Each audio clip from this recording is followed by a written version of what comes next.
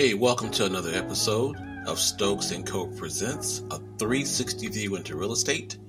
My name is Trent. I'm your host. I'm your guide. Today we're going to be talking about interest rates. I've been getting a lot of questions recently about the state of rates. Rates are very important.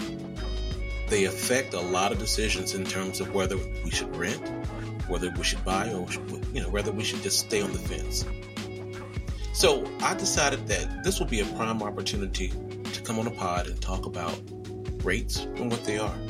More importantly, what affects them. So buckle in. Date the Rate is next. Interest rates for mortgages are influenced by several factors in the market. Just to name a few, we'll be looking at inflation.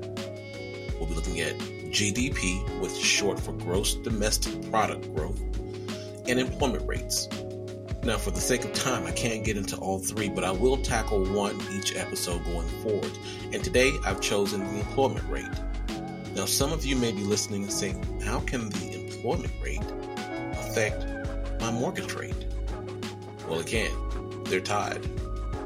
You see, the unemployment rate is a deciding factor for the federal government or the Federal Reserves when setting interest rates.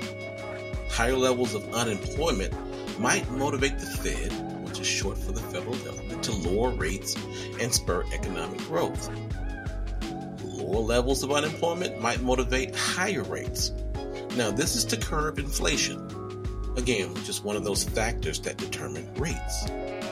In the beginning, I said that inflation, the gross domestic product, and unemployment were three main pillars that motivates interest rates. They work hand in hand. Now, my question to you is, what does any of this matter? If you've decided to purchase a home, there are other things that you've considered. Now, I know, you might say, Trent, what I spend is very important. How much I spend is very important.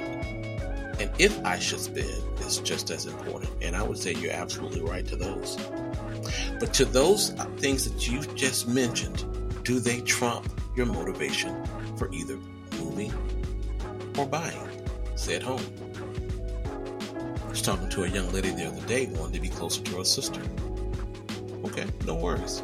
6.5%, 7%. Does that interest rate bother you enough, or does that interest rate trump your desire to be closer to your sister? Does that rate trump you and the desire to be in a better school system? Does that rate trump the desire to have that beautiful home that you've been wanting? Because it's not going to be there long. See, for some, the rate is just that. I can get a better rate. I can wait till the rate go down and refinance. See, the rate changes.